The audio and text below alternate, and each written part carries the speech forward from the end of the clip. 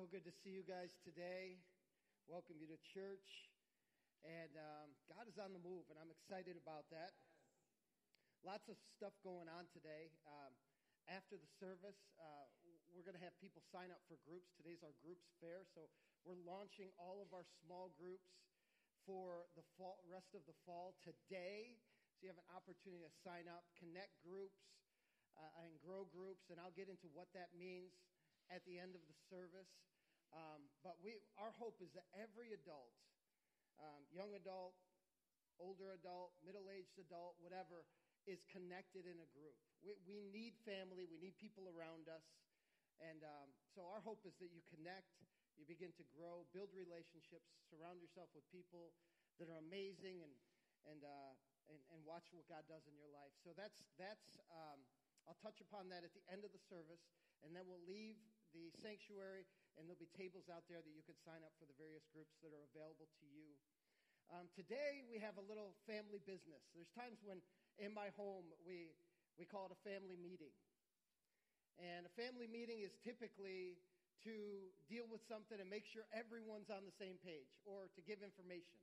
Today is to give information. We don't have any problems to deal with. But there's some changes taking place in our staff, and it's always good to communicate that so everyone understands what is going on. On January 31st, Lynn May came to me and said, as our worship leader, she says, I need to step down. My life is crazy. I've got things going on, and I need to attend to them. And, from that day, we began a search for a worship leader. It's been a long search because that's we're 7-8 months later. And, we've filled the gaps to give her a release from her responsibilities a few months ago, starting the beginning of the summer. But the reality is it's been something that we've been working towards, praying about, and asking God about for a long time. And so today we're going to make an announcement of a change that's taken place in the worship director position, as Lynn steps down from her responsibilities. And, as the Lord leads her, she'll be involved in worship from time to time moving forward. But she needs a break. And I want to just say about Lynn. Lynn, could you come up? I just want to have you come on up.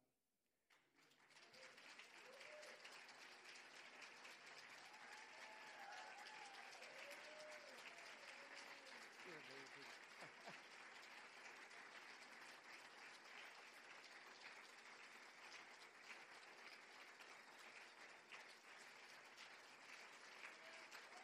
That's right.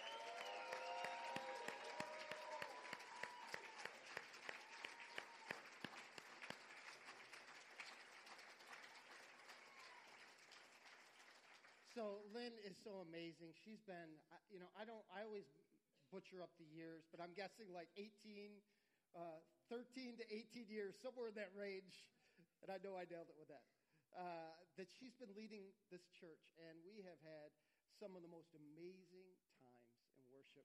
I remember people, being a part of this church, then moving to another state or another country and coming back and said, it's home when I get in the presence of the worship that's here. You don't realize what you have. And we've been blessed. Lynn has been so amazing, just an anointing on her life, and she shared that with all of us. And it's been so incredible to see. As a staff person, she's been the most supportive, loyal person. She's just amazing, and I just honor you. I want to honor you because you are absolutely incredible. And she does deserve honor today. So, Kelly, you got something for her? You want to bring up something and bless her today? Yes.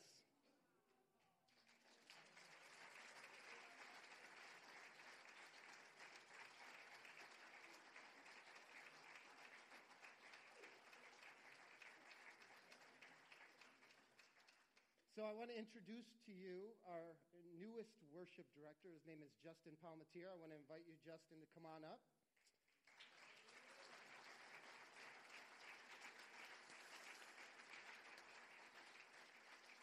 And so we're excited about Justin and what God's doing in his life. Young guy with lots of energy, and he's local, he's connected, he's been involved in music all his life. He works at the Guitar Center, his other job, And, so you should stop by and see him on Erie Boulevard. But we're excited about the future as well. And we're excited that Lynn's going to be with us moving forward. And so we wanted to just make sure that everyone was on the same page, what is going on. And God is doing great things. So we want to take a minute and pray for Lynn. And then we're going to have Lynn pray for Justin. All right? Would you just join me in prayer? And actually, you're not joining me. You're joining my wife in prayer. All right? Thank you, God. Lord, I just thank you for Lynn. I thank you for all of these years that she's poured into this place, God. Lord, that it's just a beautiful fragrance unto your nostrils, God. That you are well pleased, Lord, in the sacrifices that she made, Father, and the leading the people. And Lord, the times when the glory came, God, we just don't forget about it, God, that we continue to tell the stories, God, of what you've done through Lynn's life in worship in this place. And God, I thank you for the firm foundation that Justin is coming on. And Lord, that you're just moving. Lord, I thank you that there's more for Lynn, that this is not the end, that you're showing her, you're framing her into what you have for her in this season, in this time, God. And so, Lord, we just bless her. Lord, we bless her. We ask, God, that, Lord, your blessing would overtake her and her family, God, during this season. That, Lord, that she would feel so overwhelmed with your love and your goodness, God. And we just give you praise for her life. We thank you, God, that she's not leaving us, God, that she's still here. And we just give you praise for her, God. What a blessing the May family is, and what a blessing Lynn is to me and this church, God. In Jesus' name. And I just want to pray for her, Lord, as she just continues to attend to the things that are before her in her life. May she have much grace and favor, God. And Lord, we just declare this is a good season over her life. It's a good season. God's going to do good things, amazing things for you, Lynn. I see a new level of freedom. I see a new level of healing in your life. And so I just bless you now in Jesus' name. Amen. So we're going to ask Lynn, the worship director for many years at Faith Chapel, laid an amazing foundation to pray for Justin. Thank you, Father. We thank you, God, for Justin, God. God, I thank you for the heart that this young man has, Father, the love that he has for you, God. It's so exhibited, Father, in everything that he does, and I thank you for that, God. And as he steps into this position, Father, I just ask, Father, that the anointing that I have would fall upon him, Father, in a greater way, Lord God. Father, I pray that, as has been said before, that he doesn't come in having to break any ground, but he will stand on my shoulders and on the shoulders of the leadership here and will go even farther and higher. Father, I pray that you would give him wisdom, Father, in leading this team. I pray for our team, Lord God, that they would all come together in unity, Lord God. I just pray for great things for this church as he has dreams and visions, God. Give him great, amazing dreams and visions for the team and for the people of this church, Lord God. And I just pray that everything, Father, that you have purposed for him to do will be brought to pass. We thank you, God. We praise you, God. We pour out a blessing on top of him, Father, from the top of his head, God, to the tip of his toes, God. May he just feel the presence of the Holy Spirit, Lord God, and that he would walk mightily in the anointing that you give him. In Jesus' name, amen.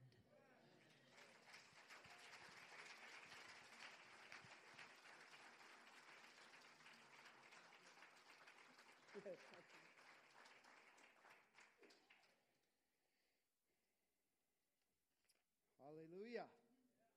Amen. Good days ahead. Be sure to bless both of them and share encouraging words with them and welcome them. Welcome Justin and just express your sincere gratitude to Lynn. What an amazing, amazing woman. She's poured so much into who we are as a church. Wanted to get into the Word. Today we are starting a series called Stories That Changed the World. Stories that changed the world. And there's really, when you think about it, there's something so powerful about a story. Stories have the ability to change people's minds, to illuminate things that maybe they're not aware of. Stories have the ability to cause people to think about things that they had not thought about. And I was mindful in thinking about a story from the Old Testament about King David. King David, in one of his darker seasons of life, he ended up having an affair with a woman named Bathsheba. And in the midst of that whole process, it was a very dark time in his life. He tried to cover it up. He had her husband killed, and just all this stuff was going on. It wasn't a good season for the guy who was known as a man after God's own heart. It's not a good season, but I'm thankful that the story goes on and that God has a sense of redemption. And how he began that redemption was through a story. There's a guy, a friend and a prophet named Nathan that was sent by God to David. And Nathan comes upon the scene and begins to talk to David, and he shares a story of all things. And he says, there was in this city there were two men. One was very rich and one was very poor. And the rich man had flocks, numerous flocks. Just many, many flocks and herds, and he was just rich beyond belief. And the poor man really had nothing. He had one little ewe lamb. One little ewe lamb. And that ewe lamb was not just an animal that was out in the pasture. That ewe lamb became close to the family. The ewe lamb it lived in the house, and he let the lamb sleep on his chest, and he fed it, and it was close to he and his family and his children, and the Bible even says it was like a daughter to him. It was just one of those pets, It became a pet. It became a close to the family. And Nathan goes on to tell the story that a traveler came into town. And the rich man, wanting to feed this traveler, refused to take one of the lambs from his flock to feed this traveler. But he chose to take that little ewe lamb from the poor man to feed the traveler. And as David's hearing this story from Nathan, he begins to become infuriated, so upset, so mad. He's like, that guy deserves to die for his actions. And he needs to pay back, before he dies, he needs to pay back 4 times what he's taken from that man, that poor man and his family. And Nathan points, I could just see it now. The Bible doesn't say point his finger, but I would point my finger. Points the finger at David and said, you are that man. Now, what does a ewe lamb have to do with a wife and all this stuff? David got it through a story. He was trying to hide his actions, but you can't hide anything from God. And it's through a story that God used to open the eyes of David to the tragedy that he had brought out by his own actions. And so in this series, Stories That Changed the World, we're going to talk about the stories of Jesus, also known as parables. Parables are short stories, simple stories used to illustrate truths, and in this case, spiritual truths. And parables are so amazing because they can reveal and they can conceal. They reveal things, they reveal spiritual truths to people whose hearts are ready to receive spiritual truths, and they can conceal spiritual truths from people whose hearts are not ready. So to the person whose heart is not ready, it just comes across as some good story. Like, oh, that's pretty cool, It's not life-changing. But to the person whose heart is ready, it can absolutely, it's such a big spiritual truth that it can absolutely change your life. It can absolutely change your life. So we're going to go after these spiritual truths. We're going to ask God that our hearts are good and ready to receive what God is saying. And I'll just give you an example of a couple where I'm not covering these two today, but God used parables to reveal his love for lost people. everyone knows, or most people have heard of a prodigal son, right? A prodigal son in our vernacular is someone who runs off, you know. They're a son, but they've taken off, right? And so when we say, even in our culture, people who are not Christian or not in the church, oh, he's a prodigal, meaning he ran off. He's a son or a daughter, a child that has gone off. And it's become common language in our culture. And many people, God used another parable to illustrate who our neighbor is. Many people know about the Samaritan, the Good Samaritan, right? I mean, you could see in corporate businesses, people have Good Samaritan policies or Good Samaritan approaches to help people out. And so these are some, not all, but some of the parables that Jesus spoke that began to change the world. So today I want to look at a parable, and we're going to be in Luke chapter 8 today.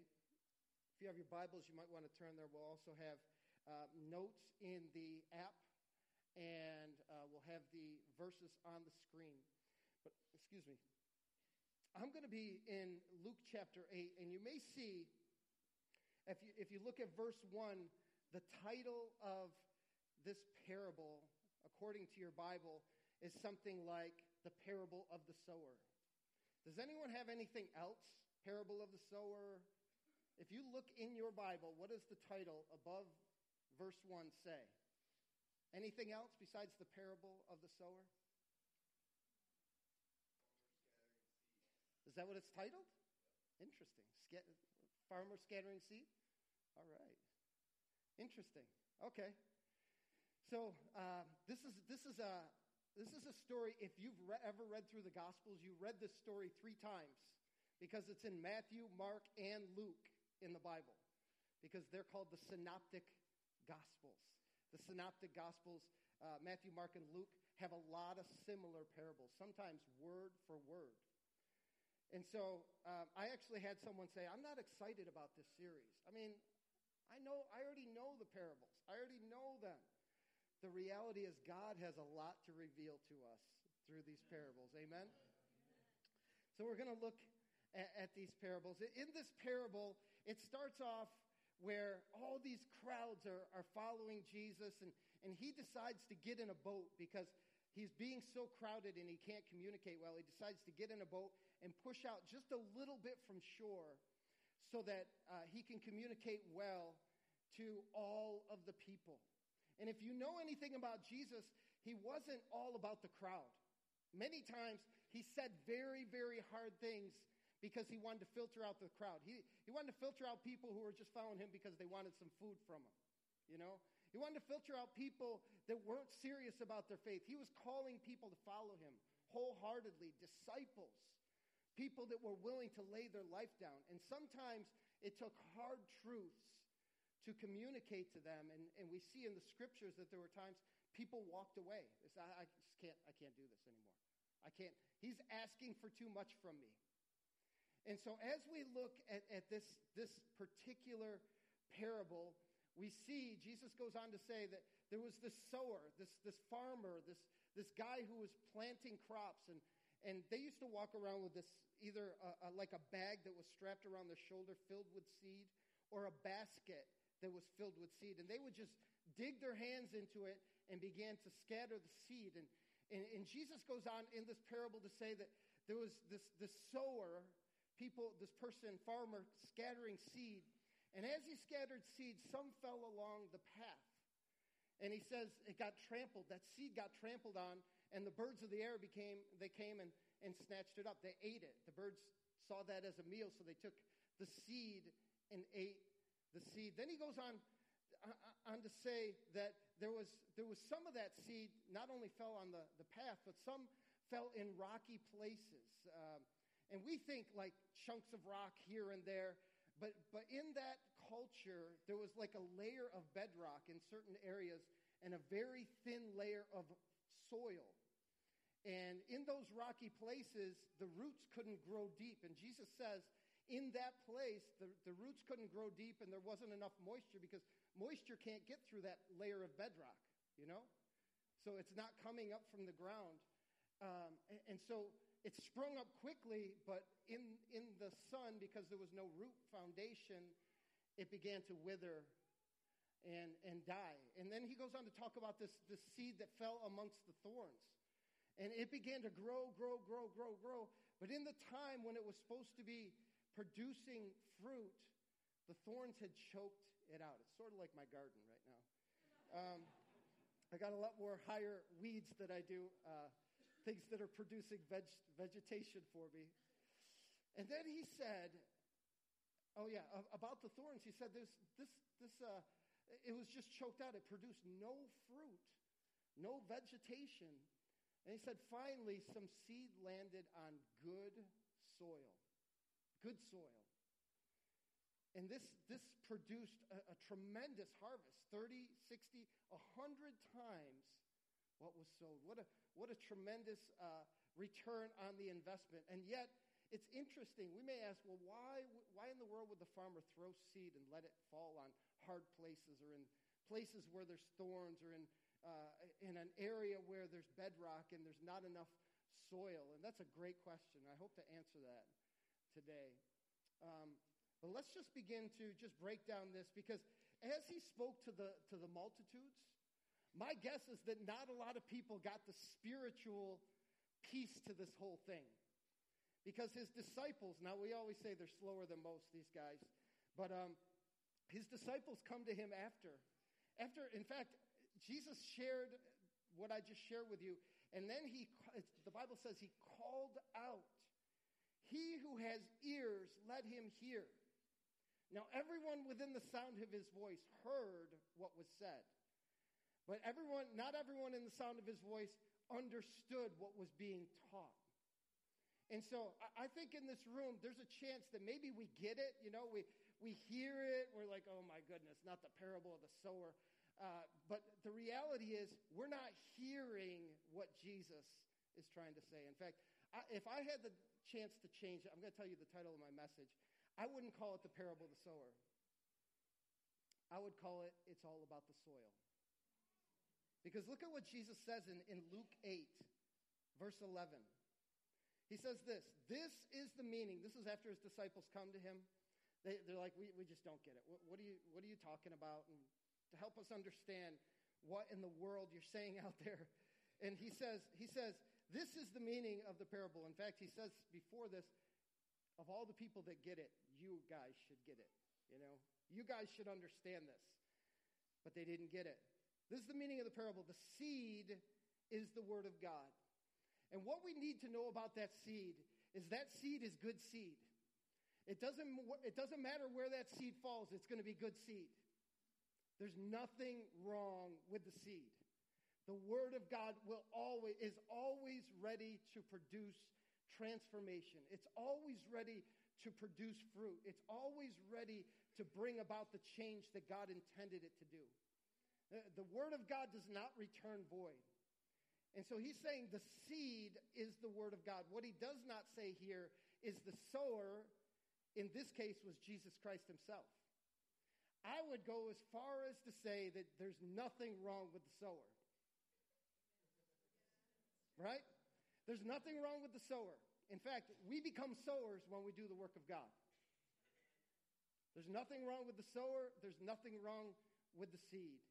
And so when we say the parable of the sower, the reality is I think it should be called something like the parable of the seed, or it's all about the seed, because the reality is as we talk about this parable, you're going to see it's the seed that makes the difference. Excuse me. It's the soil that makes the difference. It's the soil that makes the difference. The seed is always good. The sower is always good. It's all about the seed.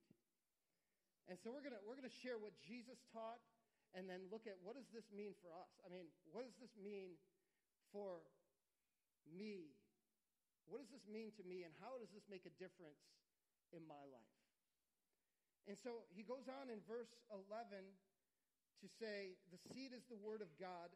Verse 12, those along the path are the ones who hear. Now look at this. Remember Jesus said, whoever has an ear to hear, let him hear. The people, the person, or the place that the seed fell represents people. And it represents people that hear the word of God. Do you see this? Those, meaning people, along the path are the ones who hear. We hear. And then the devil comes and takes away the word from their hearts. Now, Jesus is he quickly transitions from soil to hearts. I want you to see this. He quickly transitions from soil to hearts. So what he's saying is, it's all about, remember I said it's all about the soil? Really, Jesus is saying it's all about your heart. Amen. It's all about the condition of your heart. The seed is always good. And Jesus Christ being the sower, he's always good.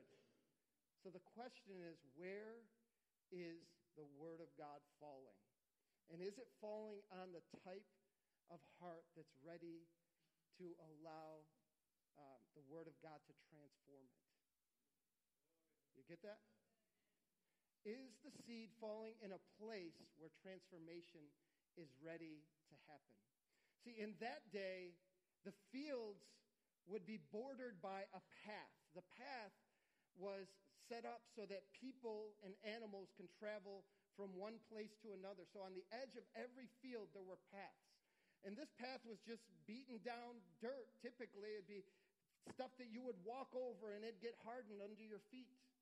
And the animals would do their thing on the path and they'd walk along the path. But it became so hard and so matted down that it was not able to receive a seed. Do you get this? And so what Jesus is saying in my vernacular is, that's a hard heart. Do you get this? That's a hard heart. And I don't know if you've ever run into people with hard hearts. I mean, hard-hearted, hard-headed, stuck in their ways, people who believe one thing and they refuse to bend on that. These are the kind of people that they could have a Bible study with Billy Graham and it would not make a difference. I mean, the evangelist, the greatest evangelist, or one of them that our world has ever seen. These are the kind of people that it could hear a testimony from a mob boss and not be moved because their heart is hard. Oh, we run into these people all the time, you know? And I'm not here to point a finger because sometimes our heart is hard to the Word of God.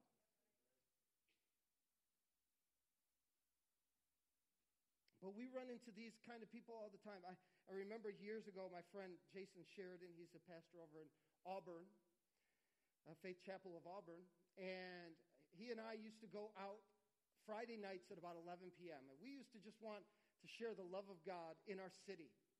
And so we used to we just go down there. We didn't hand out tracts. We didn't go with a megaphone.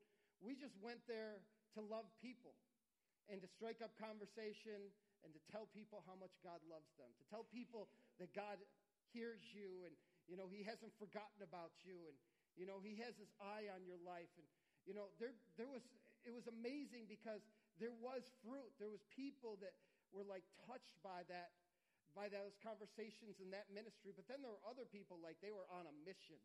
They were down in the city to party, you know, and they didn't want to hear a word of what we had to say. And their hearts were hard. It breaks my heart, but the reality is they wanted to hear nothing of what we had to offer. Their hearts were hard. Jesus goes on in verse 13.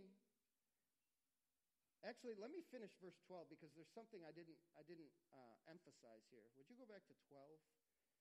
He says, those along the path are the ones who hear, and then the devil comes and takes away the word from their hearts so that they may not believe and be saved. See, the devil just snatches. They hear, but the devil just snatches it away. And no transformation. That seed just rests upon their heart. The seed, the word of God, it just rests there. And then the enemy comes and he just says, oh, I got that. No transformation. No heart change takes place. Moving forward to 13. So that's the hard heart. Verse 13 says, those on the rocky ground are the ones who receive the word with joy when they hear it. Again, there's hearing going on. but they have no root. They believe for a little while, but in the time of testing, they fall away. I would call this a person with a shallow heart. Their faith never takes root. It doesn't ultimately bring about transformation in their life. They're not different. So there's no root, there's no depth, there's no commitment from their lives. And maybe you've met people like this. We've seen people come in and they love the church. They love how we love so well. They love the energy and the worship and this and that, and it makes them feel so good. I've heard those words literally. It makes me feel so good when I'm here. And, and that's amazing. We love to hear that. But if it never goes any further, it doesn't change their lives. There was this one kid that years ago in youth group, he came to youth group, and I saw immediately God doing something in his heart. It was amazing. I spent time with him, significant time with him. I took him to a camp along with some other guys, and we were in a cabin, and we spent time together. And I remember him telling me out by the lake that one day, he said, "You know what? I want to be a youth pastor when I grow up. I want to do what you do because I see the effect and the impact that you have on people's lives. I want to be that guy. I want to do what you do." I was thinking about him yesterday, and I actually sent him a Facebook message because I just began to weep. The fact that he's just gone. He never really established a foundation. There was, for the people that really love the feeling of the church and the love and the energy and this and that, what happens typically if they're not committed is when they start to see the Word of God challenge their lifestyle, or when someone lovingly says, I want to see you, I want you to know I love you, but, if you're going to live a faithful, God-honoring Christian life, this has got to change in your life. And then all of a sudden, who are you to tell me what I got to do? There's pushback like, okay, I like the feeling, but you're asking me to change my life? Are you kidding me? And so the Word of God, the Word of God can be offensive to people at times. And so there's that layer of bedrock that doesn't allow the Word to go deep enough. The foundation of the Word of God to build roots in our lives. And people don't want to change. And then the Bible says in times of testing, they fall away. So people who are committed will put down roots in their lives. In the notes, I have this written down. I think it's a very powerful statement. If you don't have a commitment to grow your faith, you will let go of your faith when the hard times come. I mean, we could start off like if the race of faith is a 40-meter sprint, man, we could do amazing things. The reality is it's a marathon. And many people start strong and never finish. They start strong and they don't end the race. In fact, when you see people, they start the process of committing their lives to Christ, and it looks amazing. You start to watch what's going on, and it's amazing. But we need roots to get out of the rough times. That's why we have groups.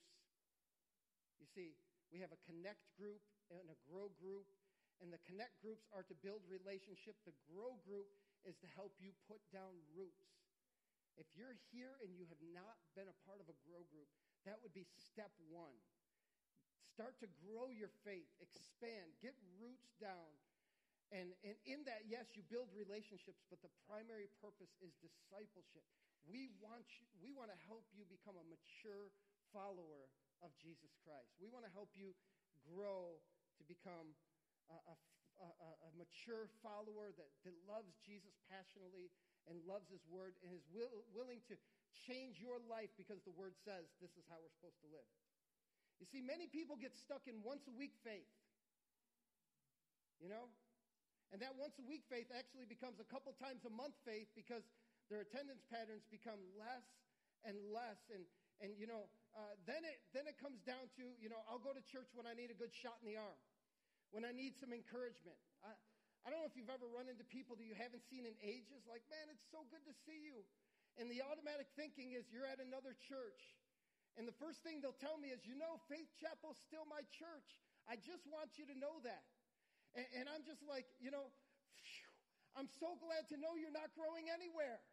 It's so encouraging to hear you're not growing anywhere, because that's just a comfort to my heart. The reality is, when we're not around the body, when we're not getting the Word of God, we're vulnerable. We're vulnerable. The enemy, he wants to prey on those who have become weak, those who are separated, from the body of Christ. So the sower spreads seed in areas. Here's my take on the question I started off with. The sower spreads seed in areas that he knows will ultimately not bear fruit, because the sower is the one who carries the heart of God, the love of God. And it may seem foolish to waste seed on the path. It may seem foolish to waste seed on rocky places, but we need to understand that this is God spreading his love, his reckless love, in hopes that somehow, some way, that seed will find a way to make a difference. That's why we see people who were once so far from God, atheists, haters of God, haters of Christianity, we see them turning to God in great numbers. Why? Because somehow, some way, some supernatural thing happened, and that seed ended up doing something in that person's heart. You see, we never give up on people, no matter how far they are from God. There always is hope. That's why the sower sows seed recklessly. Yeah, it is. So Jesus goes on to talk about not only the seed that fell on the path, and not only the seed that fell on the rocky places, but also another. If you look at verse 14, he says, the seed that fell among the thorns stands for those who hear. Once again, they hear the word of God, but as they go on their way, they're choked by life's worries, riches and pleasures, and they do not mature. They bear no fruit. I would call this a crowded heart. I call this a crowded heart. I want God, but I also want these things. I want God to do great things in my life, but, I'm busy here and I'm busy there, and we crowd God right out of our lives. We're trying to send down roots. We're getting committed, but the world sucks us in, and we just get so busy with the ways of the world that God gets sort of crowded out. And you see in this verse that there's growth, but there's no ultimate fruit. There's no change. So the person whose heart is sown among the thorns, really, they love God. It's just they don't have time for God. They don't have time for God. They love him. They're committed. They just don't have time for God. And some of us, we're all really busy. Everyone's busy. But you can be busy with all the wrong things. It's not necessarily bad things, but you can be busy with the wrong things. And when you're busy with the wrong things, a good thing takes place of a God thing. The good thing takes the place of a God thing. And ultimately, we're not transformed like God had purpose for us to do. And I would say the answer to that, to address that, is to surrender your heart to God. You want to know what messed me up yesterday? I'm sitting there reading, and I see the hard heart and, what happens when seed falls on the path. I see what happens when seed falls on rocky places. And the reality is, either they never get saved or they fall away. And it began to break my heart because, you know what? They don't have a chance. We don't have a chance separate from God. There's no chance for us apart from God. For a person whose hard heart doesn't allow that seed to sink in and save them, we don't think about hell a lot, but eternal separation from God is a very, very scary thing. And the people, who once were among us or are among us, when opposition comes in life, if they have no root system, they fall away. I knew a man who, he was in the church for many, many years, and he was a good guy. He was faithful, But ultimately, he never put down roots. His mom got sick and she passed away, and I never saw him again. Why? Because when trouble comes, they fall away. That's what Jesus said. Jesus then talked about the one heart, the one kind of heart, the 1 out of 4 types will bear fruit. And I call that the fertile heart. I was in Albany this week on Friday, and I was in a place, there was this Camp Pinnacle place, and this place had acorns falling from these oak trees. Acorns everywhere. Pretty much as you walk, you're crunching on acorns. And acorn is a type of seed, for an oak tree, right? Acorn, you plant an acorn and you get it, theoretically, you get an oak tree. And so my point is this, when you get the word of God, you get the acorn. You don't get the oak tree. The word of God is a seed that's going to bear fruit. When you plant the word of God, you begin to see transformation. I mean, people's hearts change. You see the fruit of the Spirit, love. They start loving. Anger's dealt with. Love, joy, peace. You start seeing, a transformed life. They're more like Jesus. You begin to see fruit. So you plant an acorn, you get an oak tree. You allow the word of God to be planted in your heart. You get a transformed life. You get this? And so no one ever taught us, listen, no one ever taught us the reality that the seed of the Word of God can change us so dramatically. I want you to see that the seed must be put in a place, in the right place, in a fertile place to bear fruit. Just like an acorn must be put in the right place to bear an oak tree, the seed of God must be put in the right place to bear fruit. And so Jesus is talking about hearts. I'm going to close in just a minute. There's one last verse I want to share with you. One of the greatest, wisest men that ever lived made this powerful statement in Scripture about our hearts. Listen, no one ever talked to us about how we deal with, how do we have a heart that's a good soil? I mean, what do we got to do to have this kind of heart that is going to bear fruit, I don't want the enemy to snatch away the seed of God's word. I don't want, I don't want a shallow, immature life to not allow God's word to produce fruit in my life. I don't want thorns and worries and concerns of riches and busyness in my life to rob me from bearing fruit for God. How do we bear fruit for God? How do we have a good heart? Here's Solomon, this guy, one of the wisest men that ever lived, makes this powerful statement in Proverbs 4:23. He says this, above all else, guard your heart, for everything you do flows from it. Another translation says, for it is the very wellspring of your life.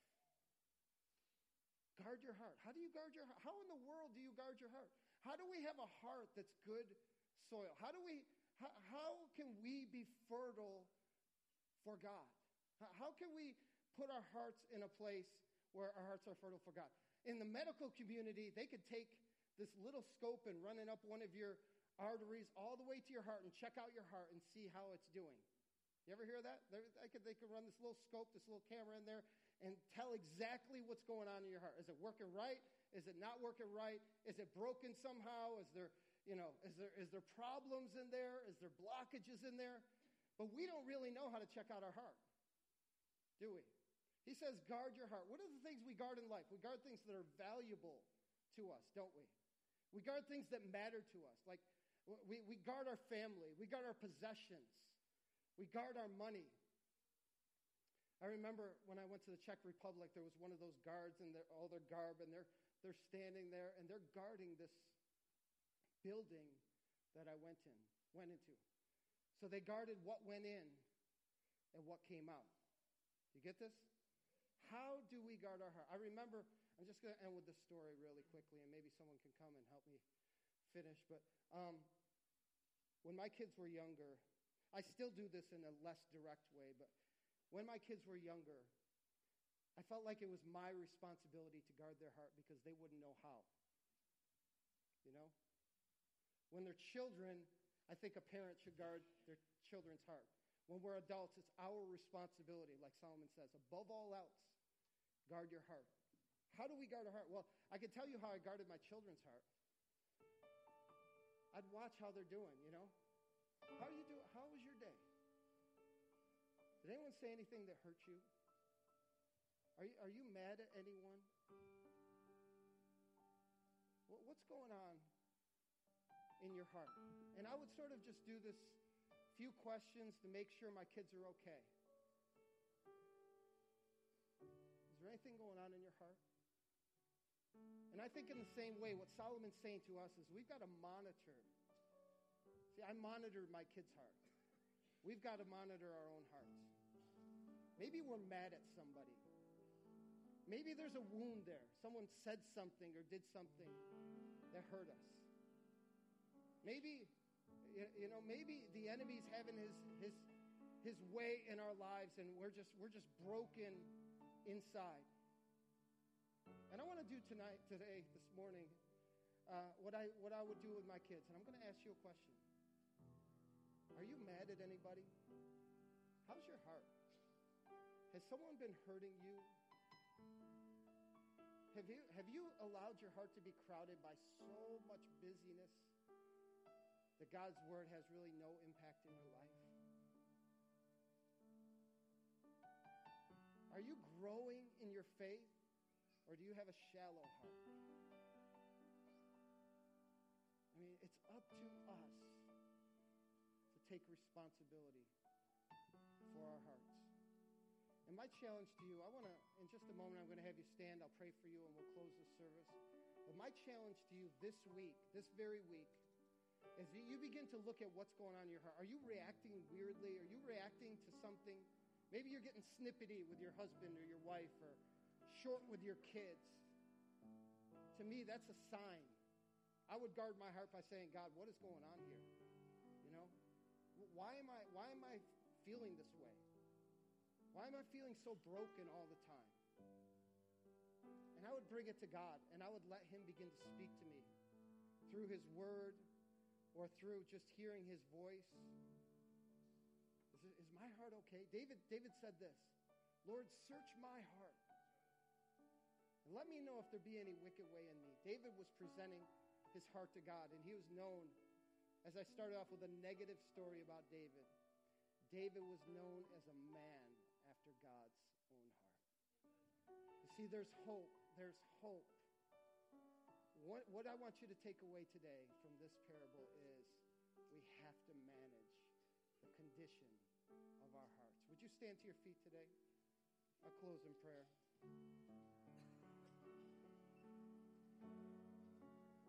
And just close your eyes for a minute. This is not because of any reason other than to eliminate distractions for just a moment as we pray. Father, today,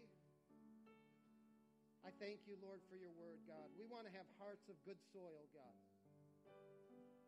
We don't want the things that you've sown in us to choke us out. We don't want to walk away from here and totally forget what we heard. God, we do that so much. We want your word to land on good soil, God. And so today, Holy Spirit, I just invite you, Lord, to begin to speak and minister, Lord, and touch people's lives, God. Lord, tell us what you're saying, God. Tell us what we need to know as a result of this parable, God. I bless your people today. I thank you, God, for this day and your word, your powerful word, God. And may this story that Jesus spoke change their world, God. I bless you in Jesus' name. Amen. God bless you guys.